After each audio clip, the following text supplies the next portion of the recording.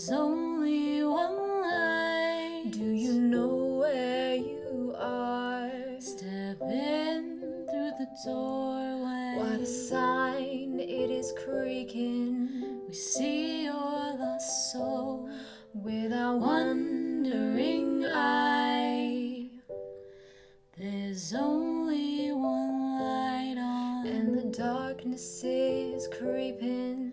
there's only one light, And a chill in the air. we promise you stories.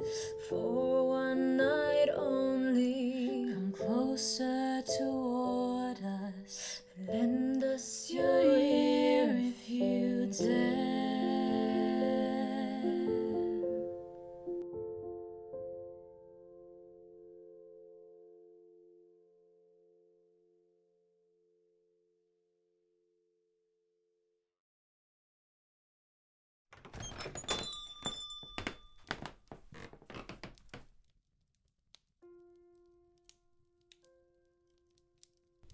Hi there, welcome to Wandering Eye Curios. We've got all sorts of interesting and unusual items for you to browse, and each one has a story, so don't be afraid to come and ask. It might be best to avoid touching things if you're not sure what they are though, just in case. But I can already see the gleam of a question in your eye. You've come here for something specific.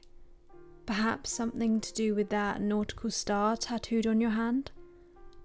You know, I've always been interested in sailors' tattoos. If my memory serves me correctly, the star indicates a sailor's ability to always find their way home. Though, I can't claim to be an expert.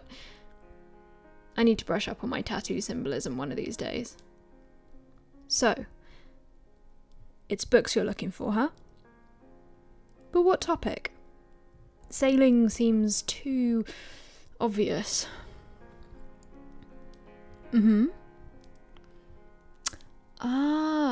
Okay. Superstitions. Well, that's certainly more interesting than a book on nautical knots. Probably not as necessary, but definitely more interesting. In fact, you might be in luck. I was checking this stack of books here into our inventory only this morning, and I'm sure I saw... Yes, here it is. Sailing Superstitions, Do's and Don'ts for Anxious Seafarers. Let's have a quick flick through and we'll just check everything's in order. I just want to double check for any damages. Right. Okay. The perils of bringing bananas on board... The dangers of sailing with women, which words to ban in order to stop the ship from sinking, why you should never set sail on a Friday, reasons not to kill an albatross. Well, I'm not sure I've ever had to consider a reason not to kill seabirds, but if you're interested, it looks like this book will tell you. Some of these seem pretty old and, well, outdated. Of course, if you're afraid of your ship sinking, there are other ways to try and cheat the unpredictability of the ocean. See this here? This is a tintinnabulum. It's pretty typical in its bell shape and the fact that it's made of metal. You can see the carvings are pretty similar to any art that you might think of from a sort of ancient Roman period. The way it works is the same as a wind chime. The idea being that you hang it in the doorway and the sound it creates dispels evil spirits. Pretty sure you don't want any evil spirits hanging around on your boat. Just saying.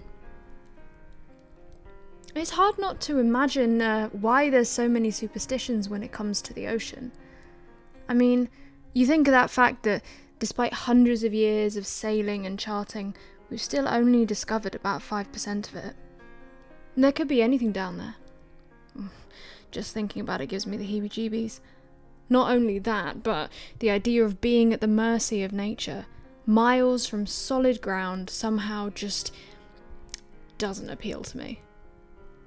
But then, I'm pretty scared of deep water, even though some of the coolest things live down there. If I didn't have to live down in the darkest depths, I would totally want to be reincarnated as a bioluminescent squid. I challenge you to find me a cooler animal.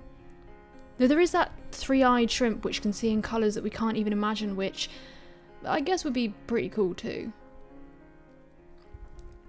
Although, shrimp aren't exactly the same calibre of beasts of the deep as squid are.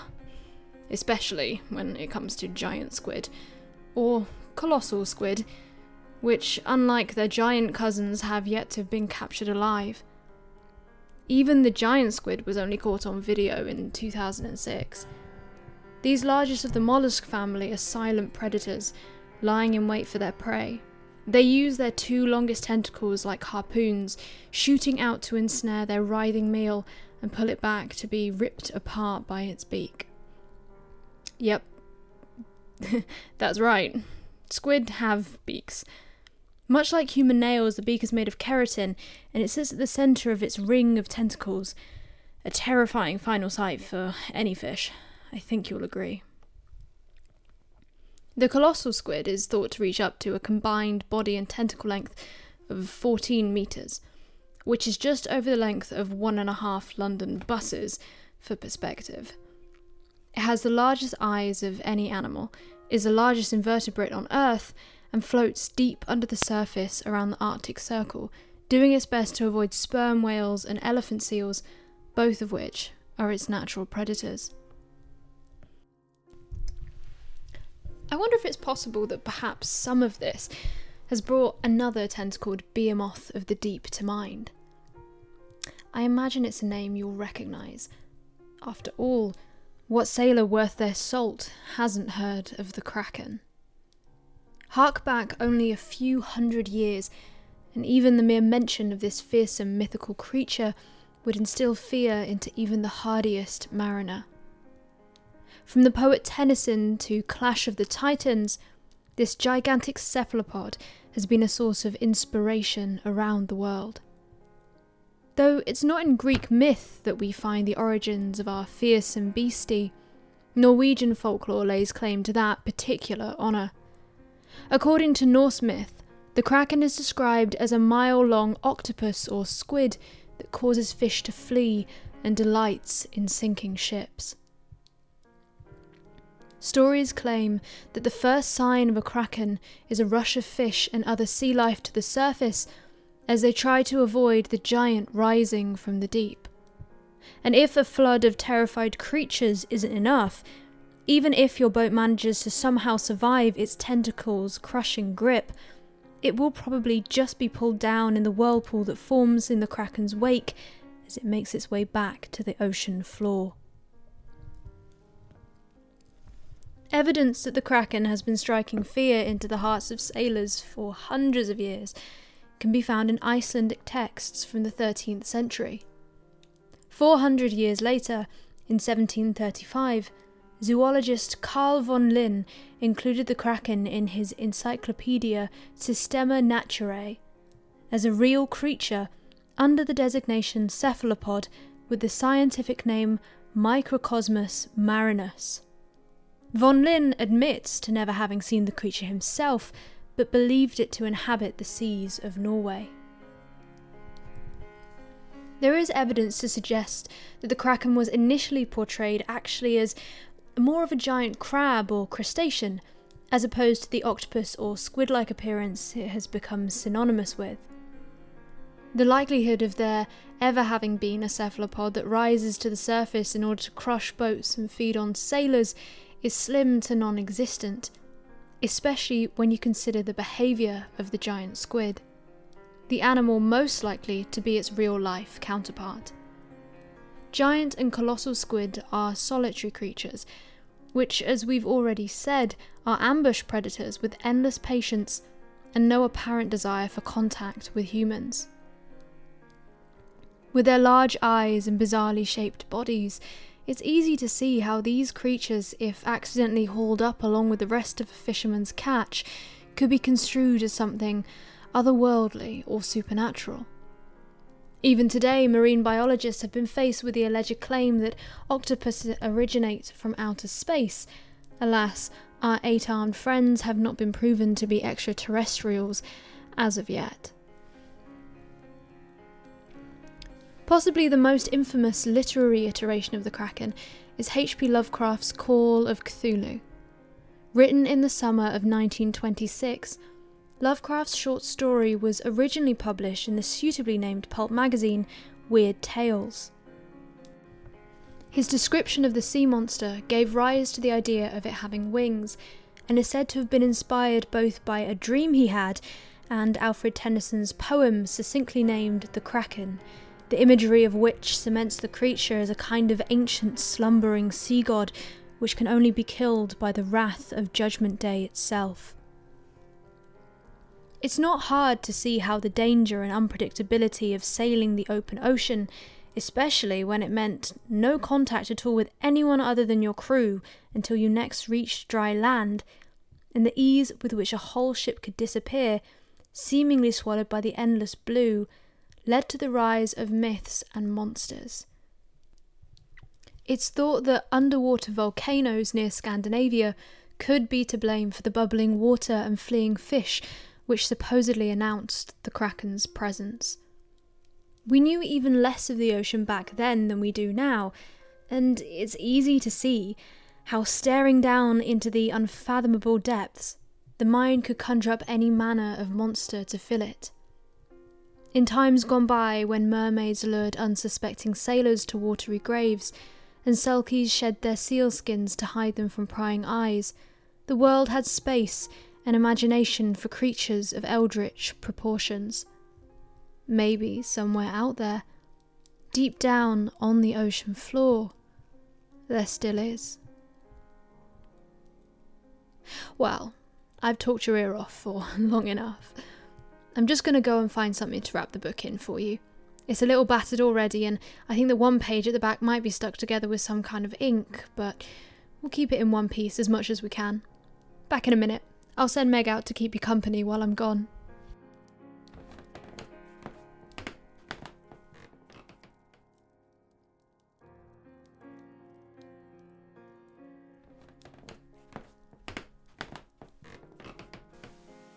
Hello. I believe you're the sailor I'm looking for. Can I get you a drink while you wait? No? Well, Jasper won't be gone too long. I overheard what you were talking about and thought of something else you might like to look at. This here is an old map of the world, and yeah, those are sea monsters. And it's not the kind of map you would have taken with you if you were setting sail, but it would have made a beautiful decoration in a stately home. Map makers, or cartographers, often chose to place illustrations of sea monsters in the gaps where they didn't yet know what actually existed there. Well, it's just as likely to be a terrifying sea serpent as anything else. One of the most in-depth examples of a monster map is Olaus Magnus Carta Marina. Originally from Sweden, Magnus created his map while staying in Rome between the years 1527 and 1539. This particular map covered northern Scandinavia and the ocean to the west. The details are elegant and artistic, but it's not the tiny mountain ranges and intricate coastlines which are the most appealing bit. No, just a glance at the watery left side of the map reveals a whole array of terrifying creatures. Even more alarming, Magnus believed that all of them were real.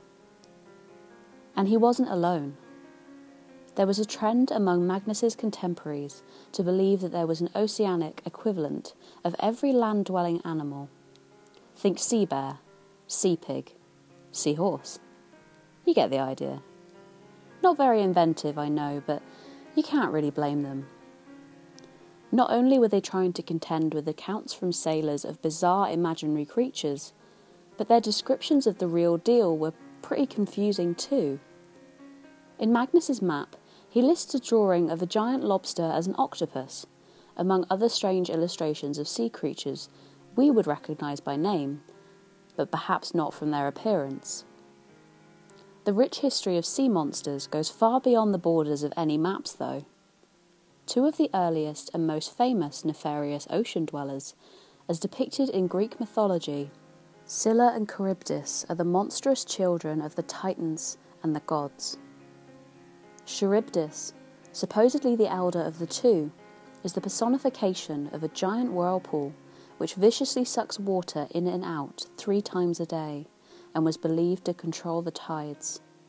In some versions of her story, Charybdis started life as a beautiful goddess who was transformed by Zeus after stealing cattle which belonged to his favourite son, Heracles. In another variation, the goddess's punishment at the hands of Lord Olympus happens after she helps the sea god Poseidon to flood the land and increase the size of his kingdom. Scylla, on the other hand, takes Monster to a whole nother level. Described as having 12 feet, 6 long necks, each one with a head attached, mouths filled to the brim with razor-sharp teeth, Scylla clung to the jutting edge of a rocky outcrop, using her long necks to reach out and snap unsuspecting sailors right off the decks of their boats. The cliff's proximity to Charybdis's swirling vortex meant that passing boats were pushed towards the rocks. So for some ancient mariners, it became a fun choice between drowning in a terrifying whirlpool or being eaten alive. In some iterations of Scylla's myth, she's made out to be Charybdis's own daughter by way of Phorcys, an old sea god who is depicted, rather unimaginatively, as a large mermaid. There's a story which tells of Scylla, before the whole 6-necked man-eating monster thing happened, falling victim to the schemes of the witch Circe, whose name you may recognise from her penchant of turning men who found her island into pigs. In this case, both Scylla and Circe fell in love with the same man. Glaucus appears for all intents and purposes to be a boring mortal fisherman who didn't really deserve the attention of either. But since he fell for Scylla, and Circe took it personally, it was our monster-to-be who got the short end of the stick. In an epic move which defies the notion of girls supporting girls, when Glaucus came to ask Circe for a love potion to win over Scylla's affections, pretty creepy, mate, just woo her yourself, Circe instead gave him a concoction that transformed Scylla into her iconic sea monster self, free to take out her wrath on men for the rest of her mythical eternity. But we don't have to look to myth and folklore alone for strange and scary sea creatures. In fact, some of the worst offenders were far too real. The largest shark to ever swim the ocean was the Carcharocles megalodon, or just Megalodon for short, or just the Meg if you're partial to a Hollywood blockbuster. Luckily for us, the Megalodon went extinct 3.6 million years ago. However, it had spent the previous 13 million years terrorising the deep.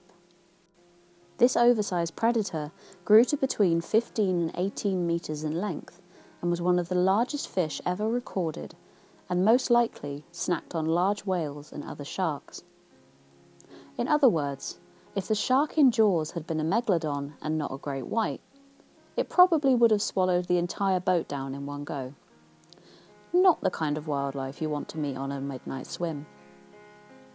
But lucky for anyone who does fancy a dip in the ocean, according to experts, there's no way a shark of this size could have possibly survived without us knowing about it. So I guess that's one less thing for you to worry about. And of course, we should talk about the fact that because everyone is intrigued by sea monsters, and it would mean big bucks for anyone who were to find one, there have of course been those who fancied faking the odds in their favour. I'm talking about hoaxes. For the Victorians, anything not seen as inherently British was seen as exotic and worth paying money to look at. So-called freak shows drew huge crowds, but as interest in the current lineup waned, the minds behind these circuses had to think of new ways to keep the public coming back for more. And none were craftier than P.T. Barnum. A notorious showman of incredibly dubious moral standing, Barnum did whatever it took. Buying, stealing, kidnapping, faking, in order to exploit people and use them to make a fortune. In 1842, at Barnum's height of popularity, 3 highly regarded American newspapers printed articles on the strange and rare Fiji mermaid. Barnum used the articles as printed proof of the validity of his newest acquisition, the mummified corpse of a mythical creature never seen before by human eyes. Using the top half of a humanoid skeleton about the size of a toddler and the bottom half of a spiny-tailed fish, Barnum's mermaid amazed all who gazed upon it, including contemporary naturalists who continued for decades to believe that the mummy was the real deal. In reality, the Fiji mermaid was undeniably a fake. It turns out the hoax was created by a Japanese fisherman around 1810 and was an example of early taxidermy, created by stitching the upper bodies of apes onto the lower halves of fish. But there you go. Showbiz often isn't as glamorous once you peek behind the curtain. Well, that was quite a tangent. So how about it? Do you fancy the sea monster map as well? Yeah? Just roll it up and grab one of those elastic bands from the pot. I'm going to see where Jasper's got to with that book of yours.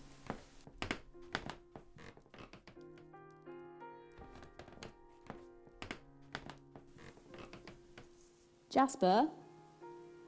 Jasper?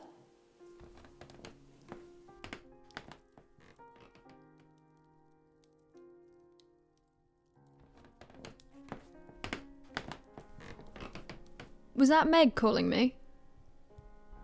Ah, well. I'll see what she wants in a minute. Here you go. One book, nicely wrapped. Or as nice as I can make it. Oh, you've got the map as well. I do hope you'll come back and let us know if you see anything strange when you're out at sea. And do remember not to take any bananas on board. And also, don't go killing any albatross. Honestly, I think that's probably a great rule for everyone, not just sailors. Until next time. See you soon.